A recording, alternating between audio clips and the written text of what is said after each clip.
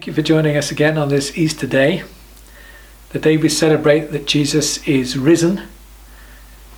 Yet we are celebrating Easter this year at a time of great national and global uncertainty, where there's pain and loss and grief. So how do we fit Easter, if you like, into this current situation that we're in? And I was thinking back 2,000 years to the first Easter. The city and the nation of Jerusalem was under a rule of a foreign power, the Roman Empire. And imagine what that was like for them for the many, many years that they lived in that situation. The Romans were devastating in their ruthlessness of anyone who opposed them. The hope of every Israelite was for a Messiah to rid them of this oppression. Even today, I'm sure the hope of everyone is for us to be free of this virus so we can get on with living the lives that we want to live. But when Jesus rose from the dead, the Romans were still there. Life, as they knew it, looked as pretty much as it did before, except for those who met the risen Jesus. Their lives were certainly changed forever. And for us today, as we meet the risen Christ, our lives too are changed, because it's only by meeting the living Christ that we know that we can be saved and have eternal life. But we are living in very difficult times, and it's good to reflect. It's as though God's kingdom has come but not yet come. It's as though his kingdom is coming one life at a time. Not then nor now is he ruling from an earthly throne. I spoke last week of him being the king that nobody was expecting, not yet overturning disease, decay, and death in the world around him and us, but still ruling from heaven as the Prince of Peace in our lives. Peter, the apostle, said these words in 1 Peter verse 3. He said, "Praise be to God, the God and Father of our Lord Jesus Christ. In his great mercy, he has caused us, or he's given us, new birth into a living hope through the resurrection of Jesus Christ from the dead, into an inheritance that can never perish, spoil, or fade. This inheritance is kept in heaven for you." And it's this living hope that comes to us because of the resurrection from the dead of Jesus Christ. If there is some silver linings from these very, very difficult times, maybe one of them is causing us to really think deeply about our faith.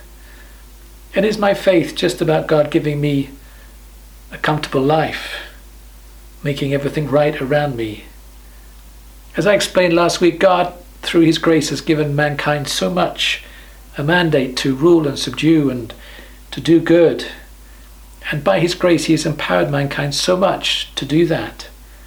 And he's nudged him along the road to make significant life-giving advances. But in a way, sadly, man's independence, self-will, pride, hard heart, self-centeredness means human government will never ultimately succeed. It will always fail, and therefore we look for the coming king to rule and to reign on earth. And I want us therefore just to reflect on the significance of the resurrection for us, and indeed for our world today. If someone was to say to you, why is the resurrection relevant? I had a text this morning, how can I celebrate today when so much is going on in the world? Intuitively we think we know the answer, but it's good to think these things through. What are the implications for Jesus' resurrection? Why does it matter so much then and indeed now? Just standing back, I want you to realize that the resurrection came as a complete shock, terrifying, and a surprise to Jesus' disciples. Anyone who says that people see what they want to see or expect to see haven't read the Gospels.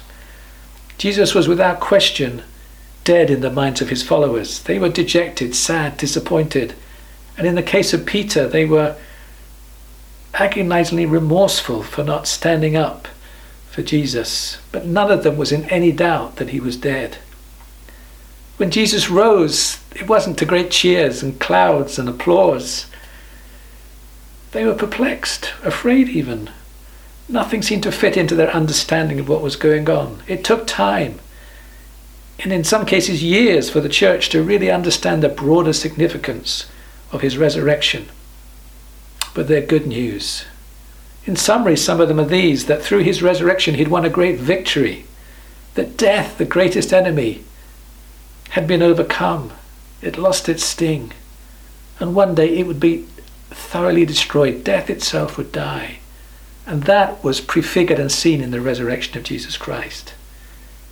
And therefore those that belong to him and believed in him would no longer need to fear death. It would be a transition, because Jesus himself had overcome death for them. They could see the way forward, that he was the way, the truth, and the life. He had risen above it, and we in him have risen as well. That Jesus was, in a sense, the first fruit of the resurrection, and therefore that all who believed in him would follow on to the resurrection of the righteous, as it's called, at the end of the age, and that those that believe in him would have a resurrection into a renewed physical body and life after the same pattern of Jesus. And that's good news. And Paul said, didn't he, that we should fix our eyes on not the things that are seen, but the things that are unseen. For the things that are seen are temporal, but the things that are not seen are eternal. And the resurrection was a pattern of the new creation. And yes, there will be a new creation when all things are restored and renewed. And Jesus, as it were, is waiting in heaven until that day when God will renew all things to a state where death, decay, crying, pain and shame are no more. He will wipe away every tear from their eyes. And that Jesus' resurrected body was, in a sense, the beginning of this new creation. It's as though he'd started this process. And therefore, if we're in Christ, Paul teaches that we are a new creation ourselves. And that's exciting, and that's good news. All things passed away, new things have come. So the resurrection was in time, but in a sense it's bringing us into that future time as we enter into his resurrection in him. And these are wide and amazing points to contemplate and consider, but it took the church some time to work these things out. And we should also be thinking through what the implications of resurrection is for us today, because that's where the power of our new life comes from. It comes from a risen Christ. But when these things happened, firstly, the message on the day of Pentecost was much more simple than this, and it's one we do well to remember. I'm going to read from Acts 2, verse 31. It said, this is Peter speaking, seeing what was to come, he, David, spoke of the resurrection of the Messiah, that he was not abandoned to the realm of the dead, nor did his body see decay. But God raised this Jesus to life, and we are all witnesses of this. Exalted to the right hand of God. He has received from the Father the promised Holy Spirit, and he's poured out what you now see and hear. For David did not ascend to heaven, yet he said, the Lord said to my Lord, sit at my right hand until I make your enemies a footstool for your feet. Therefore, let all Israel be assured of this, God has made this Jesus, whom you crucified, both Lord and Messiah. That was their message. God made this Jesus, the crucified one, Lord and Messiah. This is the resurrection message that we would do well to remember. If the cross tells us more than anything else what God is like, that God is love, that he's faithful, that he's compassionate, that he's true, that he's so loved that he gave, that he sent, then the resurrection does more than anything else to reveal the identity of Jesus, that he is the Lord. The resurrection is the vindication of Jesus. That's a kind of technical legal term, vindication. It means a judgment, a declaration, a true verdict, putting right that was wrong, that he is who he said he was. One of the earliest creeds of the church, a creed is a statement of faith, which Paul quotes in 1 Timothy 3:16, is this, that Jesus appeared in the flesh, but he was vindicated by the Spirit. Vindicated means he was declared to be right. Let me just strip everything away if I can for a moment. Jesus was condemned by the Jewish court because he claimed to be the Christ, the Messiah, the Son of the Blessed One. And when the Jewish court reached that verdict, they mocked him for his claim to be the Christ. Let me read from Mark's Gospel, chapter 14, verse 61. In the court, the Sanhedrin, Jesus remained silent and gave no answer. Again, the high priest asked him, "Are you the Messiah, the Son of the Blessed One?" "I am," said Jesus. "And you will see the Son of Man sitting at the right hand of the Mighty One and coming on the clouds of heaven." The high priest tore his robes. "Why do we need any more witnesses?" he asked. "You've heard the blasphemy. What do you think?" They all condemned him as worthy of death. Then some began to spit at him, and they blindfolded him, struck him with their fists and said, "Prophesy." And the guards took him and beat him.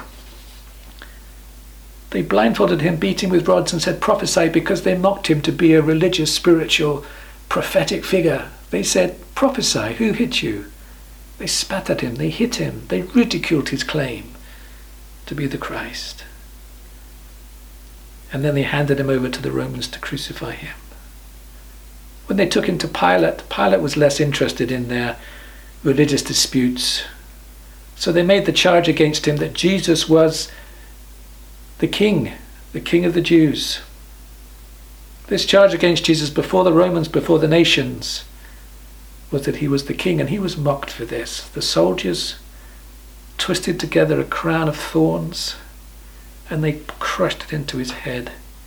They clothed him in a purple robe. Purple is the sign of kingship. And went up to him again and again, saying, "Hail, hail, King of the Jews." And they slapped him in the face. They put the charge above his cross, the King of the Jews. To the Jews it was blasphemy. To the Romans it was because he said he was a king. His flogging and mocking and spitting and humiliating and killing by crucifixion was the ignominious, humiliating death of a slave or a common criminal, a person condemned. It was the exercise of military power and might to take away someone's life by force. They could do that, and they did it. The Roman army represented power, military power, economic power, human power, philosophical power in a sense, and maybe above all, spiritual power that was behind the whole domination of kingdoms of this world.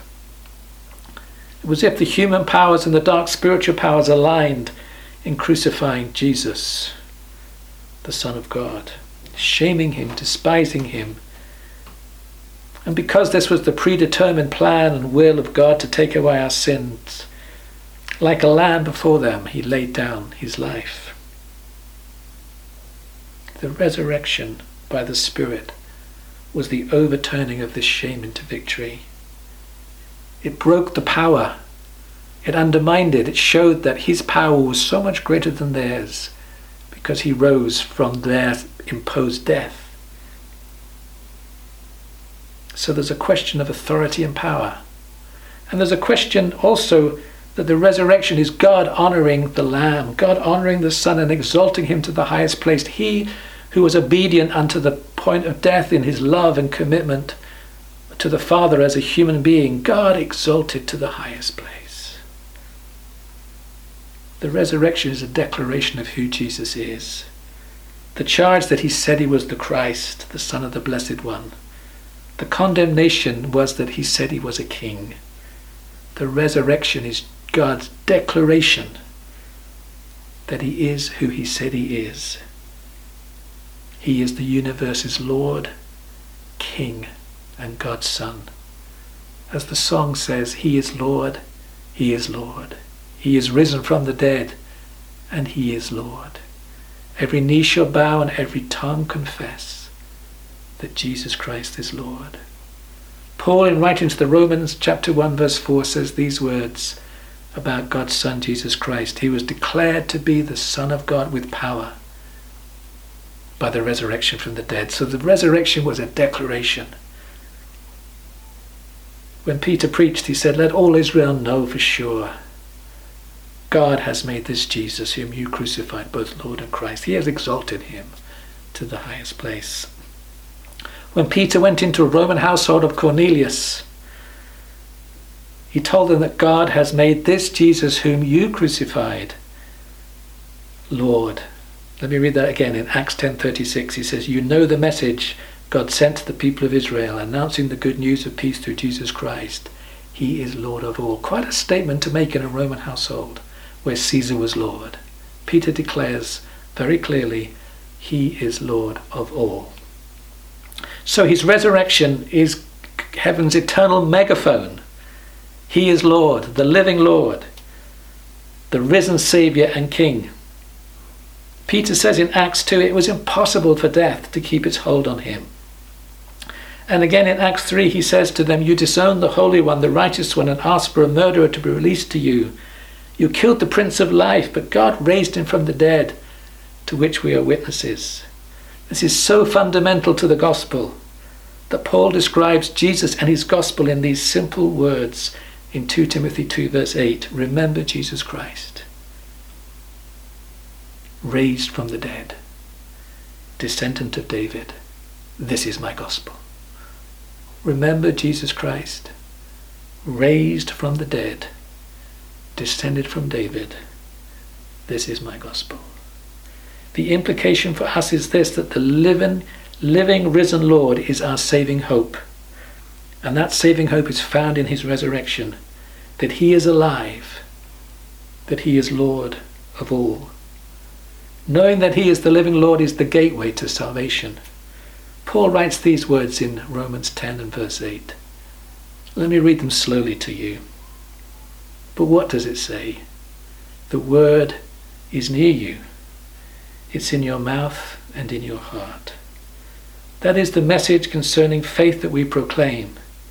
That if you declare with your mouth that Jesus is Lord, and believe in your heart that God raised him from the dead, you will be saved.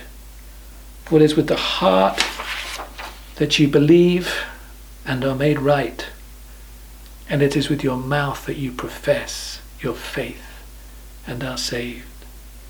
Jesus came to die in our place as the sacrifice for our sin. And through the wonders and mercies of God, the Bible says that we died with him. But in his resurrection, that sacrificial work is completed. We are joined to him and thus rise with him into new life. His resurrection shows that we are free and alive in him. Only through this union with the resurrected Christ do we benefit from his death, the forgiveness of sins, and have peace with God. And that's what we need today beyond anything else. We need to know God's peace and peace with God and trust and have an eternal assurance. So if we believe in our hearts that God raised him from the dead, the one who lives in us by his Spirit, and we confess with our mouths that we live our lives in obedience to his lordship, then we have the assurance based on God's word that we are rescued, we are saved, we are delivered out of the kingdom of darkness into the kingdom of his own dear Son. This is the message of the gospel, is that we submit our lives to the lordship of Jesus and the love of God. We are saved, and we invite this fallen world in its pain, in its uncertainty, and in its fear to join us in bowing the knee to the risen Saviour, who is the Lord, who is the only one who can put things right. And we look to him. We thank him for his mercy. We thank him for his grace. We thank him for how he's empowered people with love and compassion to minister and to help and to serve other people. But ultimately our strength fails us. But it's only God who is the strength of our lives. So let's just pray together. God, we thank you that through Jesus, you brought to us new life. through his resurrection from the dead. We thank you that the message